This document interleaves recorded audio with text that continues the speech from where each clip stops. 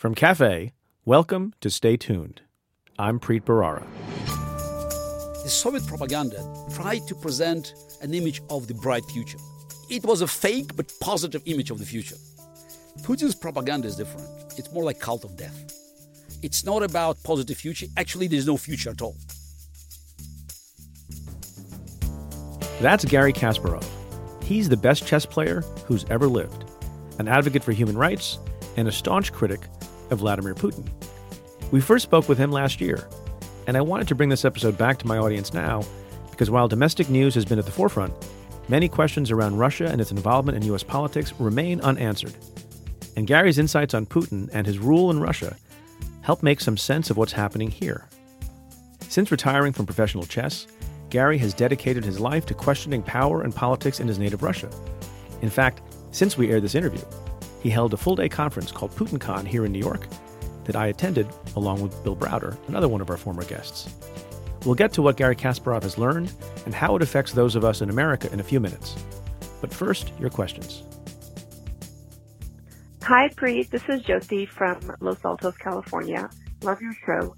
I have a question about this new separation between children and parents of immigrants or asylum seekers. Is it actually legal? Is it something that Trump just made up? Is it actually a law? And if the House and Senate do go back to the Democrats, is there even a law to repeal? Thank you so much. Love your show. Bye. Thanks, Jyoti, for your question. Look, a lot of people have been very upset, I think appropriately, myself included, over all the things that are happening on the U.S. southern border. And what's making the problem even worse and compounding, I think, people's outrage is the way in which the administration has been explaining it and not explaining it fairly and hiding behind technicalities and sometimes outright lying about it. Every time the president or the Secretary of Homeland Security said that they absolutely have to separate children because it's the law, it's just not fair, it's not correct, it's not accurate. And as I'm sure you've heard on television and in newspaper articles, because this has been going on for some days, and I haven't been with you in a while, the administration made the decision to have a zero-tolerance policy at the border. That's a decision you make. That's discretionary. You know, we brought immigration cases when I was a U.S. attorney. I had immigration cases when I was an assistant U.S. attorney. And we brought cases relating to illegal reentry. Usually we brought them after exercising our discretion against people who had some aggravating crime or felony that they've been convicted of, were deported and then returned to the United States. And that's how we decided to apply our resources. And like most U.S. Attorney's Office, did not bring criminal cases in every instance where someone had merely committed the misdemeanor of coming into our country. And remember, it's a misdemeanor. Now, once you decide that every single misdemeanor is going to be prosecuted and you put the parent, who is the misdemeanant, under arrest and in cuffs, based on other law that exists, the children have to be separated from the parents. But if you don't make the decision to prosecute every single case of those misdemeanors, then you don't have that problem at all. So for years and years and years, both under the Bush administration and the Obama administration, there were cases that they would bring against people who were coming into the country. And so there would be some separation, but it was not 100% in every case where people were merely seeking asylum coming to the United States. Let me say a couple of other things. One, it seems that what Trump is really getting at, and the people like Stephen Miller and his administration, they don't like immigration, not just illegal immigration. They want to reduce legal immigration as well. It seems they want to eliminate any possibility of appropriate and legitimate asylum seekers from getting that kind of refugee status in the United States. And that's not the way America has treated immigrants in the past. And I don't think it's the way they should treat immigrants. Look, and I don't think you need to be a parent to feel the pain that's going on at the southern border. It's tragic and terrible. I signed on last week to an open letter to Jeff Sessions along with dozens and dozens of my former U.S. attorney colleagues making exactly this point. You know, discretion is supposed to be exercised wisely and with justice in your mind and in your heart. And generally speaking, zero-tolerance policies are lazy. They are trying to get across a political point. Sometimes they're worthwhile. Sometimes they're necessary in limited circumstances. If you have a crisis, I'm not sure what crisis there is that's going on. My understanding is that border crossings are down from the Bush administration and from the Obama administration. So if you don't have heart in how you decide your enforcement priorities, then you're going to have problems like this.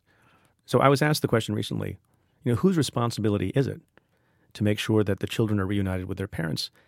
Is it the prosecutor's responsibility? Is it DHS's responsibility? And my view is it's everyone's responsibility. One of the judges on the southern border said something that is worth noting and remembering, and he said it well. When you are a criminal defendant and you have rights in this country, when you're arrested and the officer or the agent takes your personal property, whether it's a phone or a car or currency or something else, they make an inventory of it and they give you a receipt for it. And that is still the defendant's property and needs to be returned to that person later. And the judge is saying words to that effect to an AUSA on the southern border last week and said, I don't understand. So a piece of property, you get a receipt, but you take away someone's child and there's not even a slip of paper. Assistant U.S. attorneys and everyone who is involved in law enforcement is supposed to do the right thing in the right way for the right reasons. And now it's not always spelled out in your statute book. It's not always spelled out in the rules of evidence, but it is spelled out in the oath. And that is to make sure that you don't visit undue collateral consequences on people and that the punishment for a mere misdemeanor should not be the loss of your child forever. It's not clear to me why FedEx is better able to track your package than our government is in tracking children that they're taking away from people who are trying to come to this country for good reason. Hey, Preet, this is Joy from Los Angeles. I'm a big fan of your show. I have a question about Paul Manafort, who went to jail today. Why would he go to jail? What is preventing him from cooperating with the feds? Joy, thanks for your question. The issue of cooperation and the psychology of cooperation is something that people have thought about for a long time. I'm writing about it a little bit in the book. And human beings, being unique, have different reasons for doing what they do. Some people fight and go to trial. Some people plead guilty. Some people flip. Some people don't. And there's some people who flip right away. And there's some people who only on the eve of trial finally focus their mind on what's going on. So the decision about whether or not Paul Manafort wants to cooperate could be affected by a number of things, including, what he thinks loyalty means, including whether or not he thinks he has information that's worthwhile to give on somebody else. And also, in the unique circumstances of this case, the possibility of being pardoned. Lots of signals have been coming out from the White House and from Donald Trump himself that seem to suggest that if you keep your mouth shut and you read between the lines, maybe you too can get a pardon. There's another component to this also, the prosecution side. And it may be that Paul Manafort has some interest in cooperating, and it may be, although it seems very unlikely, that through his attorney has proffered some information to the prosecution saying, well, this is the kind of thing he might have, and the prosecutors don't need it to make a further case on someone else, or maybe there's not a further case they think they can make. Because in the federal system, in order to become a signed-up cooperator, you have to provide what's known as, quote-unquote, substantial assistance. And if you can't provide it, whether or not he wants to, he gets no deal. So again, the dynamic of it, the psychology of it is all unclear, but those are the possible reasons why he's not cooperating. Here's another question about cooperation in the form of a tweet from MF. I wonder what that stands for. Is it possible there are other cooperating witnesses that we don't know about? I recall reading about mafia when made men would flip, but it wouldn't be known until a trial. Well, so that's a great question. It happens all the time. In fact, there's all sorts of evidence that we may not be aware of in the Russia investigation, probably aren't aware of. As you'll remember, over the course of many weeks in talking about the investigation on the show, it's often the case that a bombshell will come out on a particular day, and people weren't focused on the person who all of a sudden comes to light has been charged. That was true with George Papadopoulos, and it's been true with other people as well. There are basically two kinds of cooperation, right? There's historical cooperation, and then there's proactive cooperation. And both of them can be secret, sometimes until you get closer to trial. But the most important kind of secret cooperation is proactive, which occurs when, law enforcement either puts someone under arrest or approaches them and says, we could arrest you, and asks them to flip in a way that they can do sleuthing and other kinds of investigative fact gathering for the prosecution without other people knowing it. And the most, fruitful way that a cooperating witness can do that, so long as nobody knows that person is a cooperating witness, is to do something like make a phone call that's recorded or wear a body wire. We had case after case after case where you do that. In the mob cases, that would happen all the time, where people still trust the person don't know that they have been approached by law enforcement and they say things that incriminate them because they're talking to somebody they don't realize is now an arm of the government. I don't believe that is likely to be happening because I think anybody in the ambit of the investigation so far, any associate of the president, any associate of Manafort, any associate of a lot of folks probably are being careful because they think everything is being looked at. But you never know. I was surprised to see Paul Manafort engage in what seems to be witness tampering himself while he was on house arrest. It's very dumb. Lots of people do very dumb things, and I suppose it's possible that they're cooperating witnesses who have been doing proactive work. That remains to be seen. But yes, absolutely everyone should remember, from the spirit of your question, that there's lots and lots of stuff that prosecutors are doing that's probably true with Michael Cohen in the Southern District and true of Manafort and others with the special counsel. Lots and lots of stuff that we don't know. My guest this week is retired chess master and human rights advocate Garry Kasparov. Garry and I talked in December of last year, shortly before Michael Flynn, who briefly served as President Trump's national security advisor, pled guilty to lying to the FBI about contacts he had with the Russian government. But even before that plea, Garry had a theory about the relationship between Flynn, Donald Trump, and Vladimir Putin. It struck me when we first talked, and as the months have gone by, it's feeling even more prescient. That's coming up.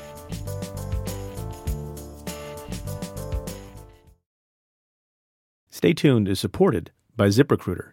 I've been a lawyer for a long time, and no lawyer ever won a case by himself. It takes a team. It takes the best people. That's where ZipRecruiter can help. ZipRecruiter is so effective that 80% of employers who post on ZipRecruiter get a quality candidate through the site within the first day. Their matching technology and easy-to-use website streamline the process, making sure the applications you see are from well-qualified candidates with the right experience. Now my listeners can try ZipRecruiter for free at this exclusive web address, ZipRecruiter.com/Preet. That's ZipRecruiter.com/PREET. Let me say a big welcome to my guest on this week's program, Garry Kasparov. Thanks for inviting me.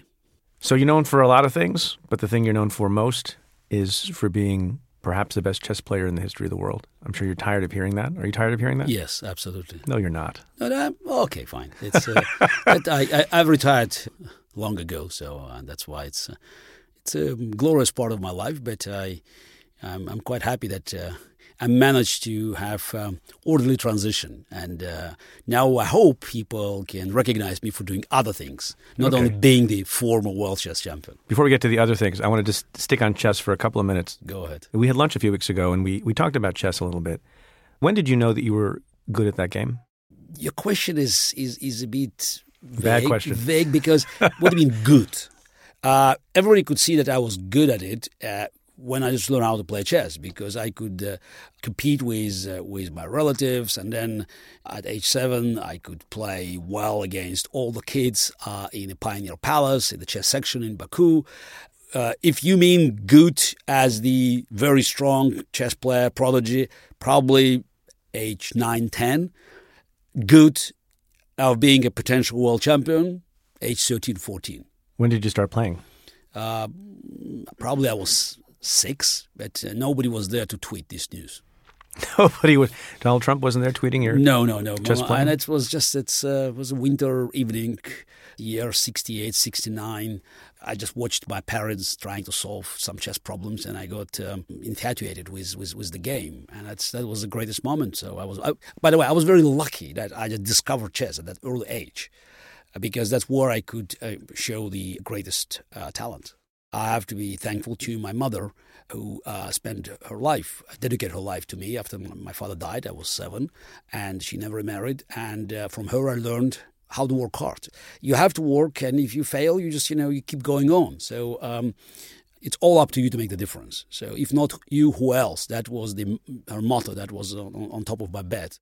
She also convinced me that the game of chess was not just about winning, but it's about making the difference. How is playing chess about making a difference? When you play chess, it's about finding something new, just new openings, new ideas in the middle game.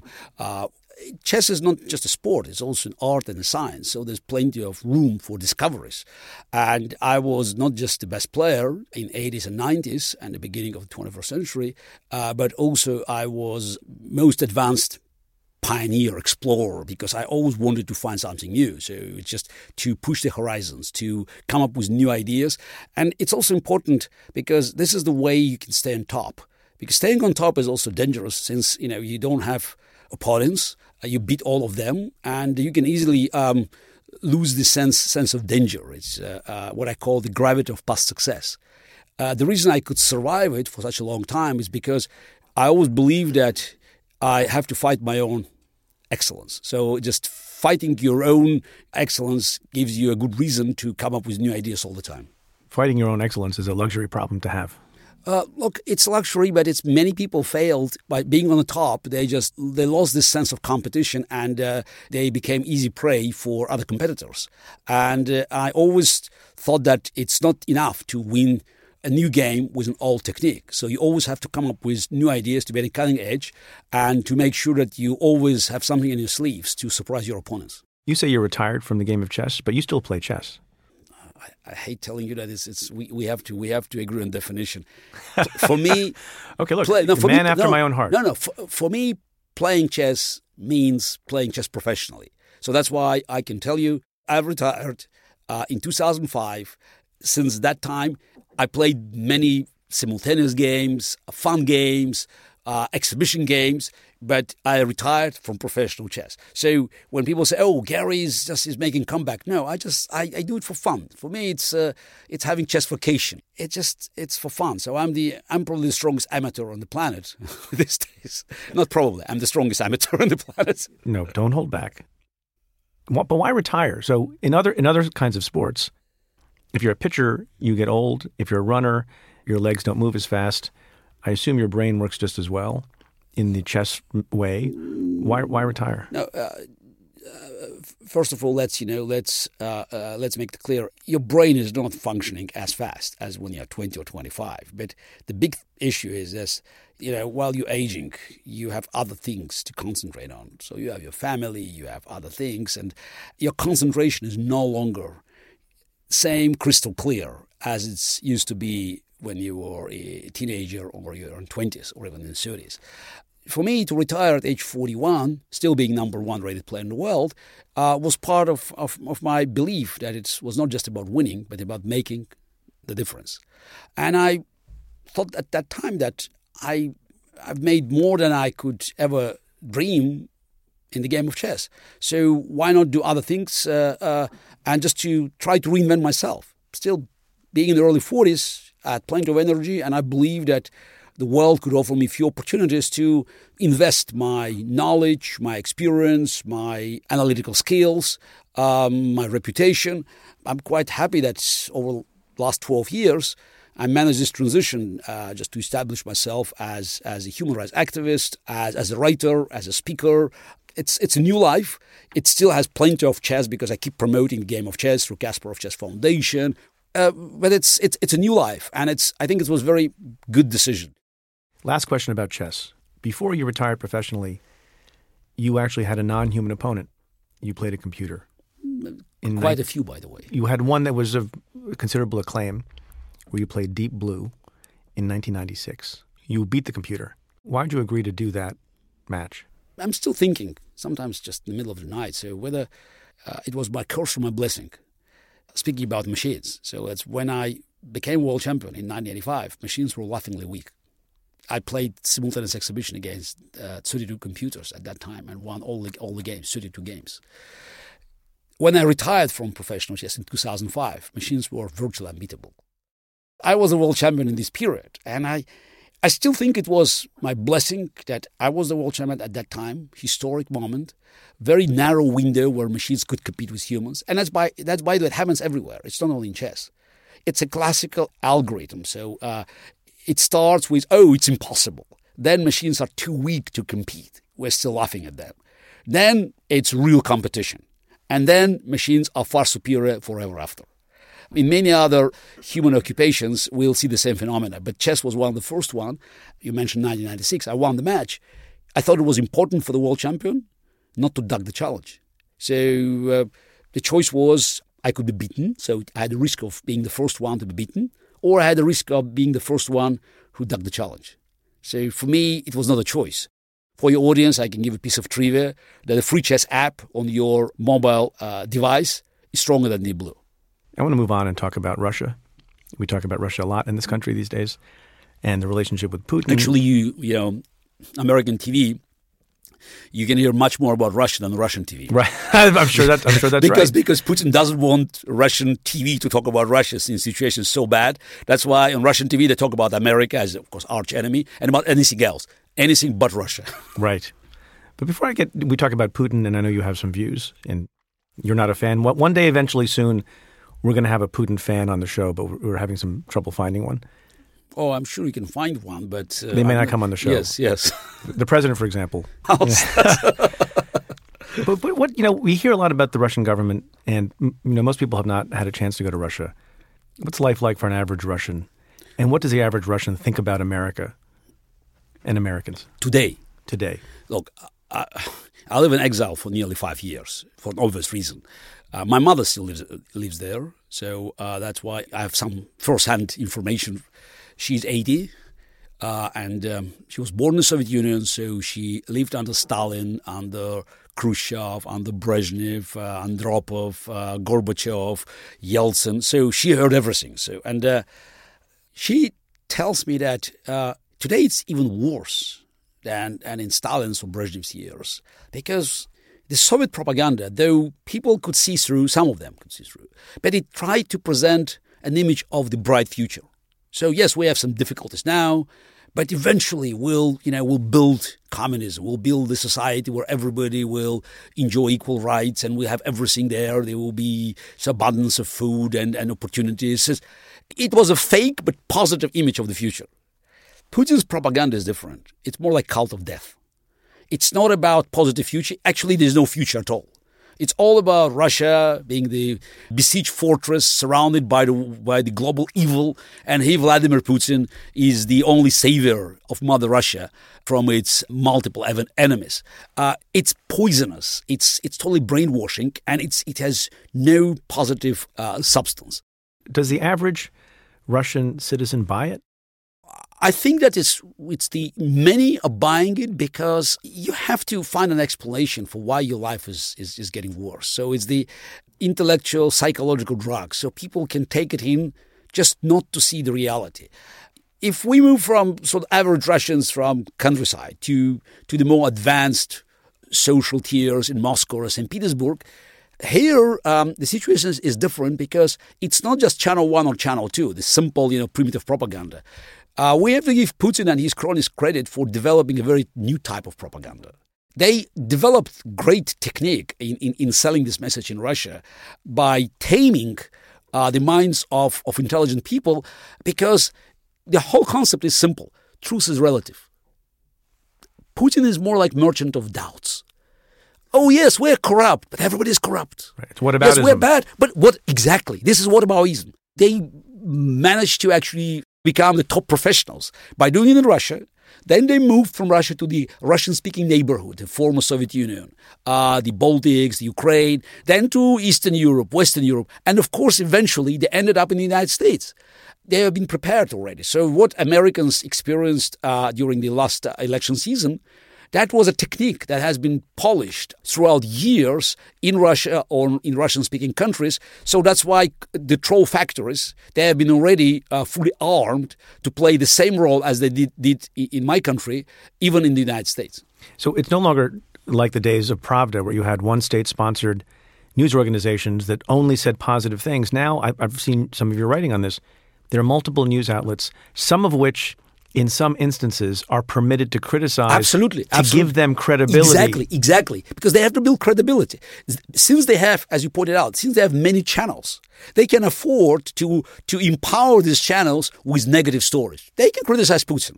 So you immediately see that this channel is credible. But it has a story to sell. And then another channel sells another piece of story. It's very hard even for advanced audience to actually follow it because they're so quick. And again, remember, truth is relative. To show you some paradoxical situations in Russia, that the same evening, two different channels on Russian TV presented two different versions of the MH17 being shot. One is by Ukrainian missile, one is by Ukrainian military jet. So you say, how come? Who cares? It's all about different versions. Some people heard this one, some people heard that one. We don't know what's happened. Right. It's not about pushing forward a particular truth. No. It's about making people believe you can't trust in any truth. Exactly. It's destroying the very notion of truth. And of course, it aims at the democratic institutions, because if nothing is true, then everything is relative. So what's the difference between democracy and dictatorship? They're all bad. Everybody is corrupt. And you cannot take seriously even open democratic competition during the elections, or the free press is not a free press because everybody is the same. So it's easy to poison people with the abundance of information. Do you see any echoes of that strategy of attacking the very concept of truth going on in the United States? Oh, absolutely. So it seems to me that now they already succeeded in spreading doubts among American public. It's more about the partisanship than about facts. If 1/3 of American public is not sure whether to believe a special prosecutor or Russia Today, that's already a big victory for Kremlin. When I say Russia Today, of course, we can cite American media outlets that simply repeating the RT's stories. It's hard now to convince people pointing at facts. That's a big victory of Putin's propaganda machine. Is this a clever strategy? Because at base, many people, they want to believe what they want to believe, and they have, an inclination towards a particular belief. And so if you provide them with something that they hope to be true, they'll believe it, or is it something different from that? You're right. There are natural instincts of people who are addicted to certain political views to stick with their heroes. And if you feed them with the information that satisfies their interest about the outside world, they can buy it. While you have partisans on both sides, there are many people in the middle. And I think Putin's propaganda is most effective for this middle, because it's about doubts. You don't want these people to actually look at the facts and take them at a face value. You want them to doubt. You once said about Vladimir Putin, you said Vladimir Putin is a strong leader in the same way that arsenic is a strong drink. Absolutely. What do you mean by that? I think it's calling dictator a strong leader. It's disrespect for the people who are suffering under his rule. And also, from my knowledge of history, tells me that the end of any dictatorship is bitter for any country. So at the end of the rule of this so-called strong leader, you have poisonous minds, you have normally ruined country, and then you need democratic institutions, a republic, to repair the damage. But do you think he's a strong leader? And the reason I ask is we had your friend Bill Browder on the show a couple of weeks ago, and he talked about the death of Sergei Magnitsky, among other things. And when I asked him whether or not Putin was a strong leader or not, he says he's something like he's a small, weak man. So is he strong in any sense, or is he smart in any sense?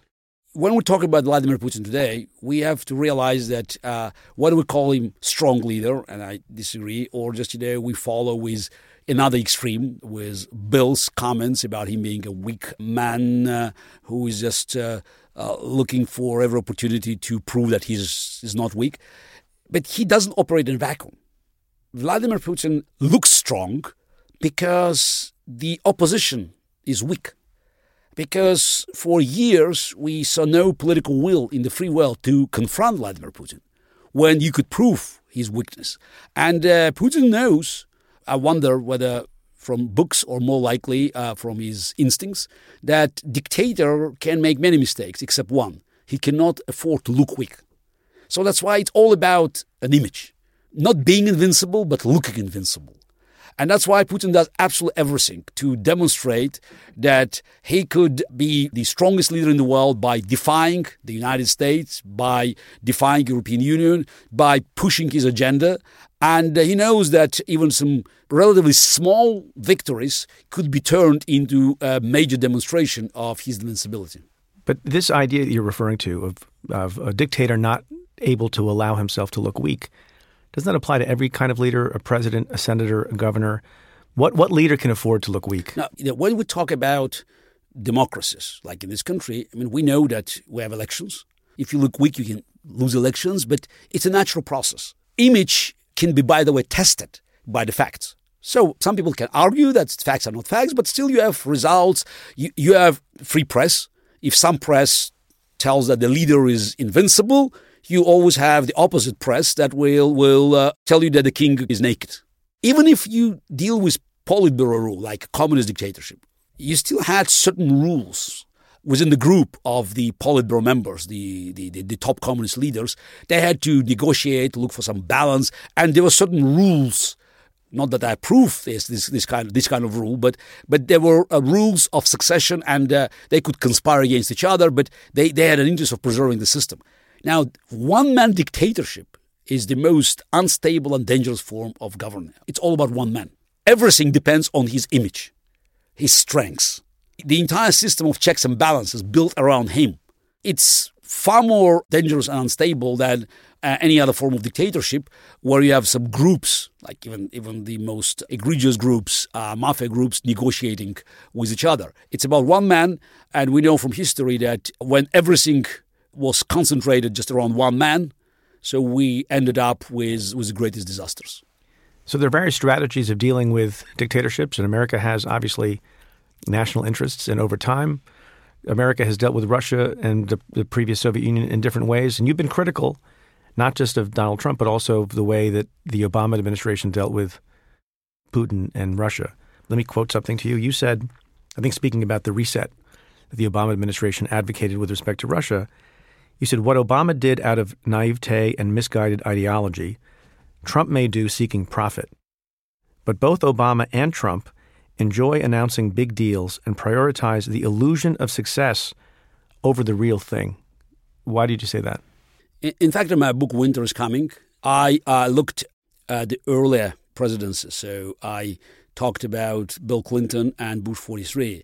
And my argument was that since the end of the Cold War, America had no strategy, long-term strategy, to make the difference, to change the world. Since World War II, from Truman's administration to Ronald Reagan's administration, there was certain consistency. There was a policy. Yeah, there were changes, but within a range. You had Democrats and Republicans recognizing there was an existential enemy, and it's quite symbolic that the institutions built by Harry Truman, by a Democrat, like CIA, NATO, National Security Council, and many others, they led to the victory in the Cold War and the Republican president. Since 1991, it was more like a pendulum. There was no strategy, so that's why Bill Clinton did little, George W. did too much, Obama did almost nothing. But is there no strategy? But is there no strategy because all of a sudden the Iron Curtain fell, and they didn't know what the strategy should be? Absolutely. What should it be? Let's first discuss it, because we all made mistakes, and I can confess that in 1992 I was also reading The End of History of Francis Fukuyama with just with great joy, because we all expected that was the end of history. Let's celebrate. Let's just look in the future with great expectations. But history is not linear; it goes in cycles. It rhymes. Yes, and also the evil doesn't die. It could be buried for a while in the rubble of Berlin Wall, but the moment we lose our vigilance, it can sprout out. Going back to 1991-92, we now have to recognize that when one chapter of history is closed, so we have to think about new plan. And United States was and still is the leader of the free world, the most powerful country in the world, and it has to come up with an idea. What is next? Because if you don't offer that, vacuum doesn't stay for too long. Then vacuum is being filled. And you have Putin's Iranian mullahs, North Korean regime, China. You have all sorts of thugs and terrorists and dictators that will benefit from America's absence.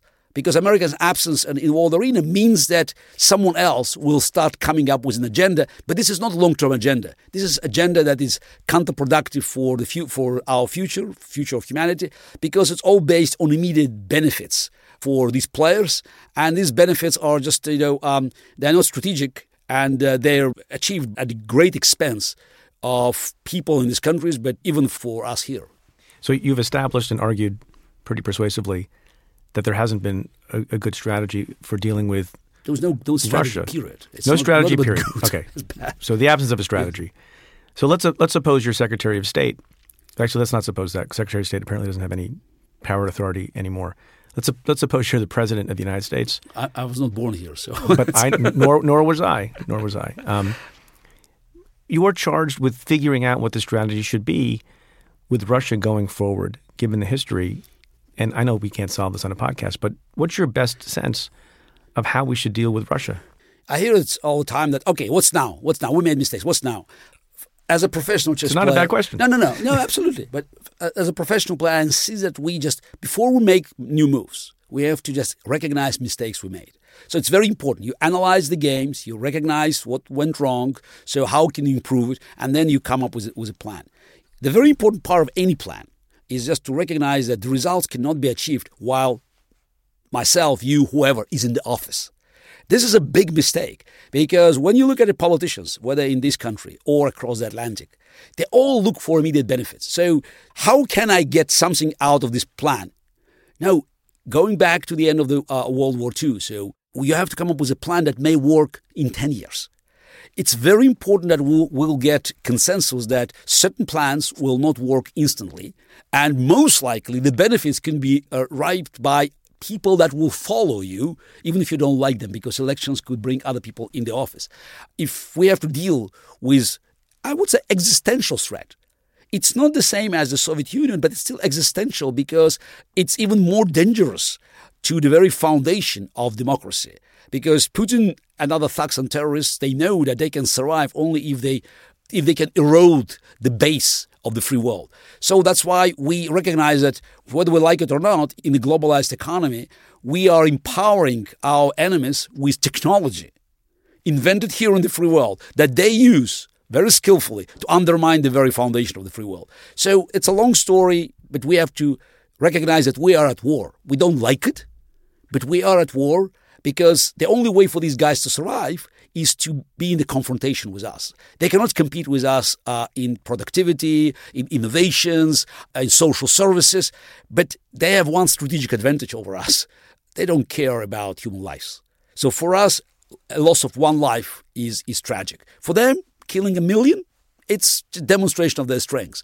So we just have to recognize that it's time to utilize our resources because unlike in the 40s or even earlier, we now, for the free world, have the overwhelming military, economic, and even cultural and social advantage. How we use it, how we invest our capital in the future. And I think it's very important that it starts here in the United States because America should come up with a bright vision of the future. We just have to excite people about this vision. If you don't excite young people with some kind of projects, ideas, then you have Al-Qaeda, ISIS, and other groups. Status quo always loses to dynamic ideology, even if this ideology is very unhuman and heinous. I want to talk about two entanglements with respect to Trump and Putin, potentially. One is, at the end of 2016, when Obama was still president, but Trump had been elected, the Obama administration decided to engage in some sanction of Russia because of interference with the election. And they took some actions against Russian diplomats. And am I right that your expectation was, and most experts' expectations were, that in retaliation for what Obama did, Putin would then retaliate in return? That was a normal practice of the Cold War, and that would be normal. But that didn't happen. Exactly, and that's why not do normal. you think? Why do you think that's not normal? Yeah. This is, people should realize that for Putin to stop Lavrov, Russian foreign minister, of doing it after it was announced. By the way, Russian foreign ministry already announced that they would mirror American actions. And do what? Well, just expel the same number of diplomats. So it's something accepted throughout the Cold War. And for Putin today, not to do the same, so just to not to respond to American hostility by not expelling American diplomats, instead of inviting kids of these diplomats to a Christmas tree celebration in Kremlin, that was a show of weakness. Right. So doesn't make him. That is the exact opposite of all these things we've been discussing. Unless he had something much bigger in mind. So for Putin to look weak means Just for me, it's that he had something else. He calculated that he could be compensated with a much bigger victory, and the only explanation is that he expected Trump to rewind this order, and the reason he believed was the Michael Flynn call to Russian ambassador, when I think he reassured Russian ambassador that Trump administration would not honor Obama's actions. You don't think it was a promise of a weekend at Mar-a-Lago? It was something much bigger. What is important is that Vladimir Putin believed Michael Flynn. So to me, I'm sorry, but when you say we don't have any evidence, no, but he called that Michael Flynn said that thing. No, it's the look. I agree. Okay, so we are just if we follow the. We're allowed to speculate on the podcast. That's okay. But speculating is. What we know that is Vladimir Putin stopped Russian foreign minister of doing what everybody expected him to do, to expel the equal number of American diplomats. Even what America expected him to do. Everybody expected. So that's not just showing weakness, but also undermining one of his most trustful cronies, who just followed the protocol. Now, we also know that Michael Flynn spoke to Russian ambassador. We don't know what he said, but he spoke to Russian ambassador. So I'm trying to connect these dots. You may call it speculation. So what I believe happened is Michael Flynn asked Russian ambassador to pass the message to Kremlin that the new administration would go back to normal. And I think he begged him not to retaliate because that would give Trump a better opportunity to show his friendship. I see no other explanation why on earth Vladimir Putin made this decision and extended the olive branch to America by inviting American kids to a Christmas tree in Kremlin. Right. Do you think Vladimir Putin regrets his decision to stay the hand of Lavrov in retaliating? No. Again, Putin played this game. I think the story proves to me, so it's you may call speculation, that they had already many contacts with Michael Flynn and they trusted his authority to convince Trump to reverse the order. Whether Flynn acted under Trump's instructions or not, it doesn't matter. I think what is important is, as long as I understand the Putin psychology, he believed that Michael Flynn had acted on behalf of Trump. And Putin expected, as by the way, Russian propaganda machine, expected Trump to perform and to rebuild relations with Russia. This may be an unfair question, and I know we're speculating about what happened in that conversation with Michael Flynn and the staying of the hand on retaliation. But on a scale of 1 to 10, how confident are you in your theory? 10. 10? Well, that's certainty. No, it's certainly because that's no longer speculation on your part. I'm here. I can afford to speculate, but Putin is a rational man. So this is when you look at what he does. In this case, there's no other explanation.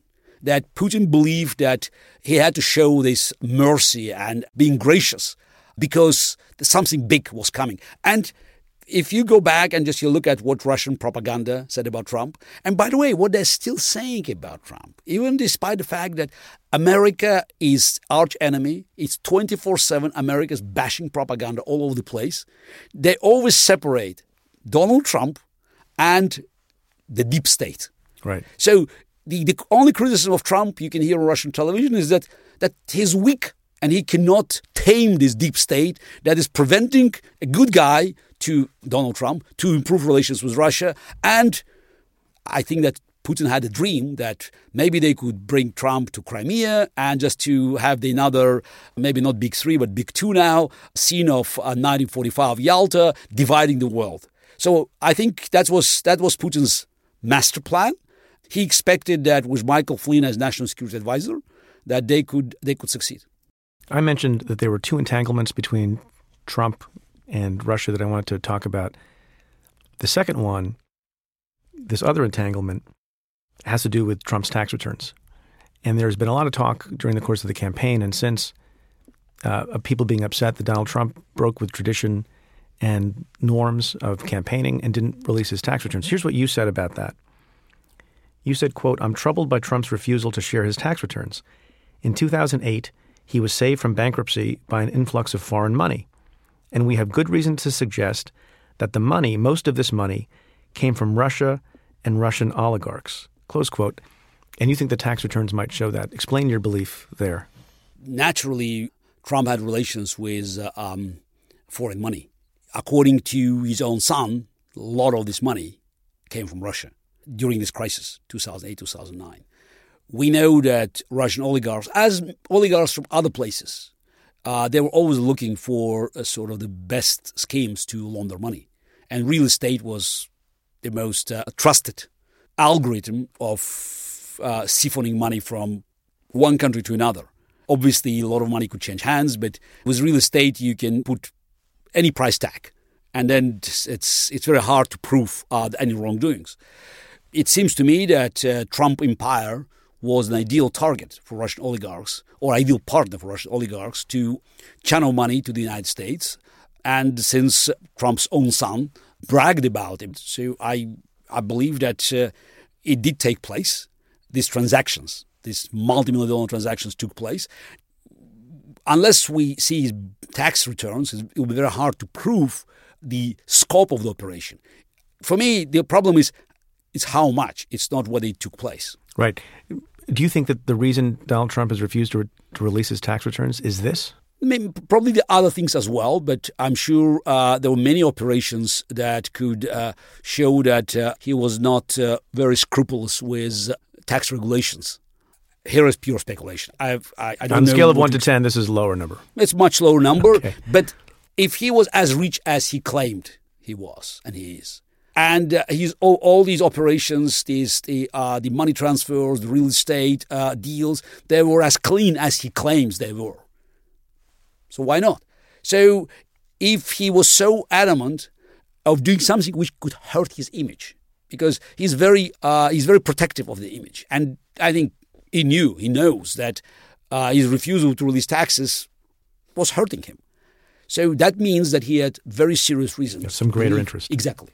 So given my prior job, I looked at your arrest record, and you were in fact arrested. Am I correct? Yes. In 2012? Yeah, also 2000. Yeah, a few times. Well, let's talk about the time. 2000. It's a long rap sheet, I know. Well, let's talk about the 2012 arrest. You were arrested at a protest? Yes. Tell us what Actually, happened. it was not a protest. I was arrested several times at protest actions, but in 2012, I was on my way to the courtroom where they had to read the verdict for Pussy Riot. Pussy Riot. Yes. Right. So I was just. It was the same. It was at the same courtroom where they had a verdict for Khodorkovsky. So that's why I knew where it was. So I just arrived from my summer vacations, and I was just walking there. There was no protest. All I wanted is just to get into the room, just to sit there, and just to. It's a moral. So what law did you break? What law did you break? No, no. I mean, it's just I had so many journalists just surrounding me. The moment I was just taken away. And dragged by 6 of the riot police officers into the car. I was talking to Radio Liberty correspondent. It's just, thanks God, there were so many videos that show that I broke no laws, and it was just attacked all of a sudden by the riot police because they got an instruction. So, it's just take this guy away.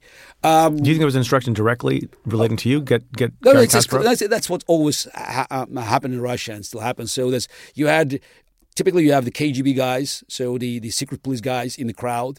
They give instructions who to be arrested. I don't know why they wanted this conflict. Just no idea.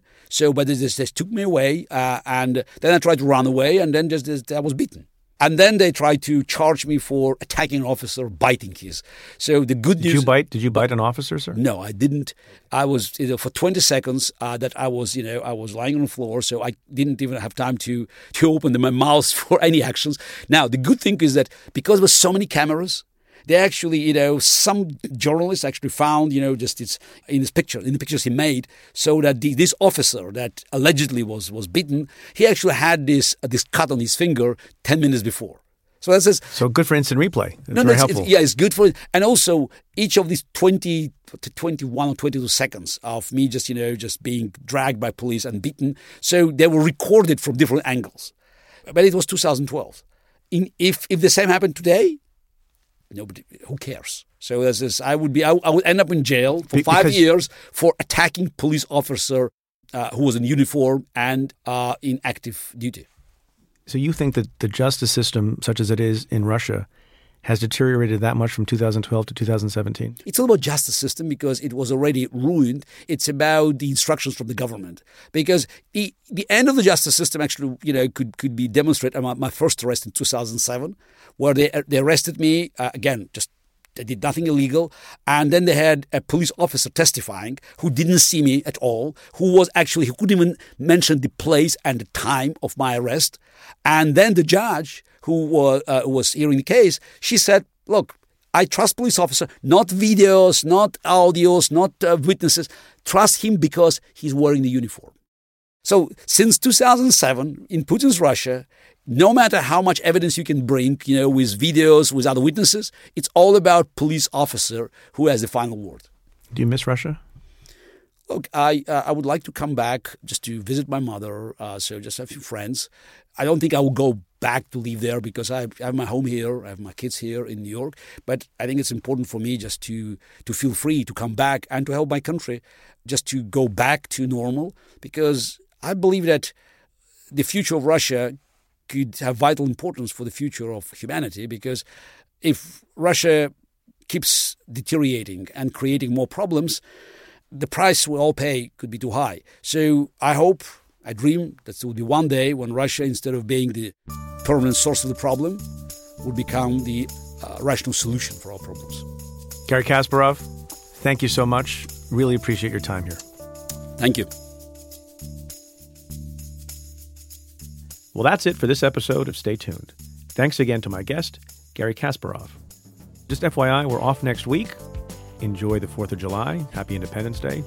God bless America. We'll be back with a new show on July 12th. If you like the show, rate and review it on Apple Podcasts. Every positive review helps new listeners find the show. Send me your questions about news and politics. Tweet them to me at Preet Bharara with the hashtag AskPreet, or give me a call at 669-247-7338. That's 669-24-PREET. Or you can send me an email to staytuned@cafe.com. Stay Tuned is presented by Cafe. It's produced by the team at Pineapple Street Media. Kat Aaron, Chris Berube, Henry Malofsky, Jenna Weiss-Berman, Joel Lovell, and Max Linsky. Our music is by Andrew Dost. And special thanks to Julia Doyle, Jeff Eisenman, Jake Maccabee, and Vinay Basti. I'm Preet Bharara. Stay tuned.